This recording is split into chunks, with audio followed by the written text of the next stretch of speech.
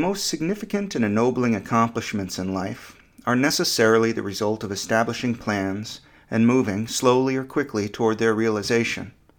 In my own life, it seems as though these are plans broader and more general to begin with, and as they go along they become more specific and concrete. It's rather like a campaign of Dungeons and Dragons. My character begins the adventure with a set of skills and attributes, and I know that I intend to improve them through experience, gather cool new pieces of equipment, ally with other characters, and complete quests. By analogy, when I set off to my first semester of community college at 17, I was moving in the general direction of acquiring an education for the purpose of having a future career and so on. But I did not have a specific career in mind. I just figured that whatever career it turned out to be, it would require that I begin with freshman-level courses. An overall framework only began to take shape later. I think in my case it was less a plan than an imagined goal, sailing the seas with a compass aimed at a new world that might be a long, long way off.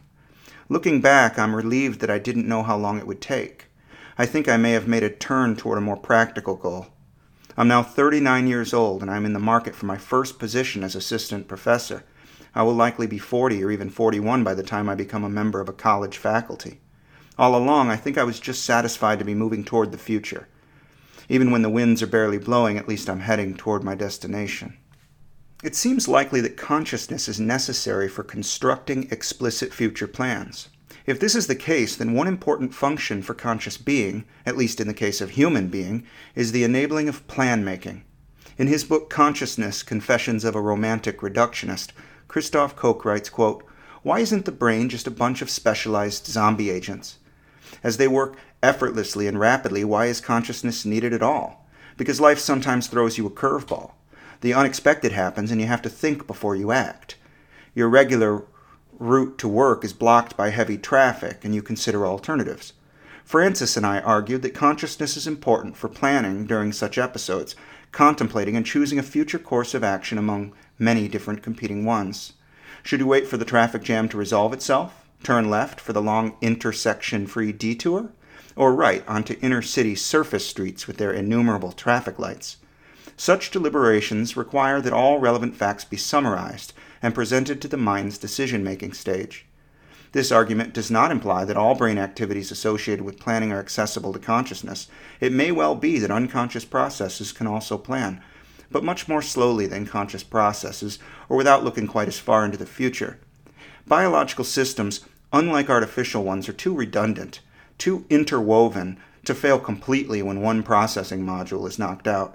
Instead, Francis and I surmise that consciousness permits us to plan more flexibly and further into the future than zombie agents can." Unquote. Animal behavior, while often complex, is generally quite stereotyped. This is particularly true with the projects that animals undertake. Examples are abundant. Beavers build dams. Birds build nests. Monarch butterflies migrate. Squirrels bury nuts. Bears fatten up in preparation for their annual hibernation. These behaviors suggest a kind of plan, but it is better understood as a plan of evolution rather than a plan contrived by an individual animal. I think these instinctual behaviors are referred to by evolutionary biologists as extended phenotype. I note that chimpanzees don't build huts or carry tools from place to place. This is the case even though it would be quite easy for them to do so, to carry a favorite stone or a sharpened stick around as personal property. They don't do these things presumably because they don't plan for future situations. Does this imply that animals, even highly intelligent ones, aren't conscious? No, I don't think it is implied at all. We never said that consciousness requires the capacity to make plans. We said that making plans requires consciousness. Koch goes so far as to suggest that planning is what consciousness is for, its function. But in the same chapter, he speculates that all mammals, and likely birds, reptiles, amphibians, even bugs are conscious. Bugs don't plan. Why then, if the function of consciousness is to enable cognitive and behavioral flexibility in planning, might these animals exhibit consciousness?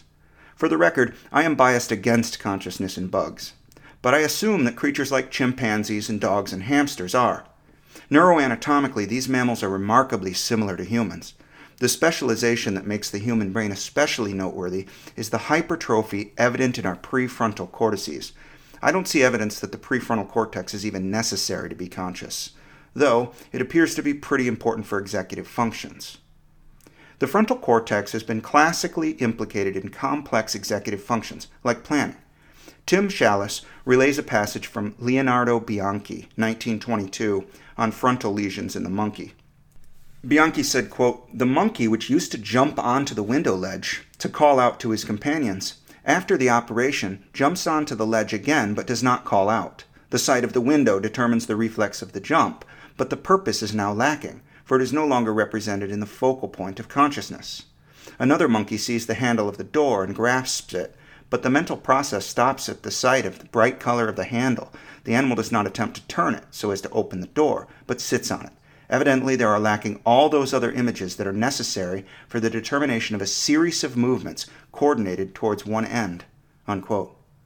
In his book From Neuropsychology to Mental Structure, Shallice describes how human frontal lobe lesions have comparable effects.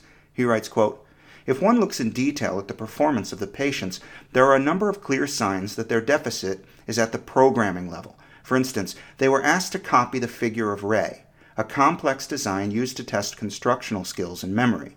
When L2 was presented with the design broken down into 6 separate stages, with only a small section of the total figure to be added at each stage, the figure was fairly satisfactorily reproduced. Nearly all the features were correctly inserted. When, however, he was presented with the figure to copy without any additional structuring, his performance was defective. Very few features were recognizable, and even these were misplaced. The effect of providing a program for the initial copying was also seen in his reproduction of the design from memory." Unquote. Planning, as we saw in the introduction to this episode, presupposes that there is a goal. This implies value for a preferential future situation. In the case of Bianchi's monkeys, frontal lesions resulted either in a failure to have and maintain a goal, or in a failure to put together steps that would achieve it, or both. The preferential future has to have a value that is sufficiently advantageous that we are willing to suffer in the present in the hopes of attaining it. In his Meditations, Marcus Aurelius writes, quote, "At break of day, when you are reluctant to get up, have this thought ready to mind. I am getting up for a man's work. Do I still then resent it if I am going out to do what I was born for, the purpose for which I was brought into the world, or was I created to wrap myself in blankets and keep warm? But this is more pleasant. Were you then born for pleasure, all for feeling, not for action? Can you not see plants, birds, ants, spiders, bees, all doing their own work, each helping in their own way to order the world, and then you do not want to do the work of a human being? You do not hurry to the demands of your own nature? But one needs rest too. One does indeed, I agree, but nature has set limits to this too, just as it has to eating and drinking, and yet you go beyond these limits, beyond what you need. Not in your actions, though, not any longer. Here you stay below your capability." Unquote. Marcus Aurelius and the Stoics, generally, suggest the formation of goals, the attainment of which will make one virtuous. To be a philosopher is the highest achievement, and it cannot be done without constant sacrifice. If the length of his writings directed at self-admonishment is any indication, Marcus Aurelius needed some convincing. By this means he sought to overcome what Freud called the id. The opposite inclination is well characterized in a classic joke by Mitch Hedberg, who said, quote, "I write jokes for a living. I sit at my hotel at night, I think of something that's funny. Then I go get a pen and write it down. Or if the pen is too far away, I have to convince myself that what I thought of ain't funny." Unquote. In that case, Mitch is expressing the desire to overcome the ego and let the id win. I found Jordan Peterson's analysis of future planning as a human discovery really illuminating. In 12 Rules for Life, he wrote, quote, "When engaging in sacrifice, our forefathers began to act out what would be considered a proposition, if it were stated in words, that something better might be attained in the future by giving up something of value in the present. Recall, if you will, that the necessity for work is one of the curses placed by God upon Adam and his descendants in consequence of the original sin. Adam's waking to the fundamental constraints of his being, his vulnerability, his eventual death, is equivalent to his discovery of the future." Unquote. A bit further along, Peterson writes, quote, "Prosaically, such sacrifice, work, is delay of gratification, but that's a very mundane phrase to describe something of such profound significance. The discovery that gratification could be delayed was simultaneously the discovery of time, and with it causality, at least the causal force of voluntary human action. Long ago, in the dim mists of time, we began to realize that reality was structured as if it could be bargained with. We learned that behaving properly now, in the present, regulating our impulses, considering the plight of others, could bring rewards in the future, in a time and place that did not yet exist." Unquote. The mythology in the book of Genesis seems to make the case for future planning, the burden of the future upon the present, as a human development and ultimately a human existential problem. This might indeed be the case. The cost, even allowing that the story of Adam and Eve in the Garden of Eden is an allegory rather than a historical claim, is a life of suffering for the human being. We bear a heavy responsibility for what we do every day, how we conduct ourselves, what we do or do not accomplish, and to top it off, we are going to die, and we know it. We have evolved an elaborated frontal cortex, which has, in exchange for this suffering, endowed us with godlike powers in comparison to our animal kin. Whether or not this is a bargain is up for debate. One of the most famous cases of neurological injury was that of Phineas Gage, who survived a metal rod which blasted through his skull and destroyed a substantial region of his frontal cortex. His behavior and social conduct was severely altered after that. It is said that he could no longer plan or make effective decisions. This is in agreement with other neuropsychological evidence involving frontal lobe lesions. For example, here is something from a chapter by Susan Iverson, Irving Kupferman, and Eric Kandel in the Principles of Neuroscience. They write, quote, "Rigorous neuropsychological tests have been used in patients with ventromedial frontal lobe damage to evaluate the influence of affective information on behavior. One such test is a gambling experiment in which a player sits in front of 4 decks of cards labeled A, B, C, and D. The player is given a loan of $2,000 and told that the game is about losing as little as possible and trying to make more money. Play consists of turning 1 card at a time from any of the 4 decks until the experimenter says stop. The player is told that turning every card results in earning more money, but occasionally a card will be turned that results in paying back money to the experimenter. No information is given about the size of the gains or losses or about the cards to be found in the different decks. Only when a card is turned does the player learn its value. No tally of gains and losses is available except in the subject's mind. The undisclosed rules are that A and B cards yield $100, but occasionally require the subject to repay $1,250. Cards C and D yield $50, but only require repayment of small sums, less than $100. Normal people, lured by high rewards, initially play decks A and B, but gradually, usually within 30 of the designated 100 trials of the game, they switch to a preference for decks C and D. Thus, normal subjects appear to develop a hunch that decks A and B are more dangerous than the others. Patients with frontal lesions behave in quite a different way. After an early general sampling of the card decks, they prefer cards from decks A and B, and despite the high penalties and the need to borrow money from the bank, they hold to this preference throughout the test. They clearly know which decks are riskier, but they continue to behave in this inappropriate way even when retested at a later time." Unquote. Human beings with damaged prefrontal cortices are poor at planning. Moreover, non-human animals aren't particularly good at planning, and children, who notoriously do not develop a fully formed prefrontal cortex until sometime in the early 20s, are not as good as adults at making rational decisions about the future. Finally, when we dream, the frontal cortex is suppressed.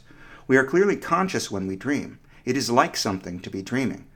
But the capacity to plan is sadly lacking. This is why dreams feel like they are being experienced as a spectator without much active control. Taken together, it seems clear that planning for the future requires a healthy and highly evolved prefrontal cortex. This might require consciousness, but I contest that it is the principal function of consciousness across the evolution of species. In a previous episode, I proposed the idea of the qualitative evaluator function of consciousness. According to this hypothesis, the conscious mind does not have direct causal power on motor output. Instead, the conscious mind likes or prefers one direction or another, and unconscious processes, what Koch calls zombie agents, are influenced by that evaluation. I tend to think that networks in the prefrontal cortex which are responsible for cognitive functions like attention and planning should be thought of as behavioral systems. Just as voluntary movement and speech are behaviors, so I suggest are pointing one's attention, doing mental arithmetic, or solving puzzles in the mind like putting things in order or creating a plan of action. These cognitive capabilities are much enhanced in adult human beings relative to our cousins in the animal kingdom or to our human children. To say that planning for the future requires consciousness makes a special case out of a more general one. Lots of things humans are capable of doing require consciousness: language, ethics, artistic endeavors, abstract thinking, empathy, religious belief, and so on. So what do all of these complex thoughts and abilities need with consciousness? To give you my opinion, I must first remind you of the basics of my framework for consciousness, the Temporally Integrated Causality Landscape, TICL. According to the TICL framework, human consciousness is composed of meaningful contents that exist from the point of view of a single large integrated system in the thalamic cortex. Subsystems occurring within that large system are integrated across their neuronal elements to a higher degree over a shorter time than the elements that make up the whole system. These subsystems give rise to the contents of consciousness, which appear in the conscious composition as soon as they form, and remain for as long as they persist in having a higher degree of temporally integrated causality than the greater system. This means that the level of temporally integrated causality across the greater system sets a threshold for conscious perception. It also means that the meaningful contents which coexist from the point of view of the system thereby provide more information when unified within a common mind than they would do if they were localized and disintegrated. The thoughts, associations, and perceptions can be compared, contrasted, reordered, reimagined, reconceptualized. These capabilities require a highly functional cognitive system. That's where the prefrontal cortex comes in. Many of these executive functions require it. Consciousness is the unified composition of qualia. Only from the global perspective can these higher functions have access to all of the information they need. I said that language and religion and abstract thinking require consciousness. This, I propose, is because consciousness is compositional. Here is a composition of different qualia, a visual scene, a soundscape, tastes and smells, thoughts and associations, all arising and dynamic. Here, in the common space of a unified conscious mind, are Hume's causes and effects, resemblance, and contiguity in time or space. Here are not only percepts, but ideas about percepts. Language is the capacity to give name to the qualia, to describe how they interact or what they signify. Religion is belief about qualia, their transcendental symbolism, and so on. Abstract thinking enables the percepts to be quantified, added up or multiplied, or laid out into logical arrangements. Creativity is the capacity to do novel things with the percepts, to imagine them and visualize them, to analogize. All of these cognitive capabilities seem to be behaviors that we can engage in. We can thus manipulate the world of perceptual and conceptual things with the tools of cognition, just as we can manipulate the material world with our hands and teeth. Consciousness does so much more than enable planning. Like attention or language or reasoning, planning is an application that can be taken on board to utilize the advantages of consciousness, something whose majesty is a full step, a whole order of magnitude more fundamental than a cognitive tool. This, the conscious mind, is where meaning lives.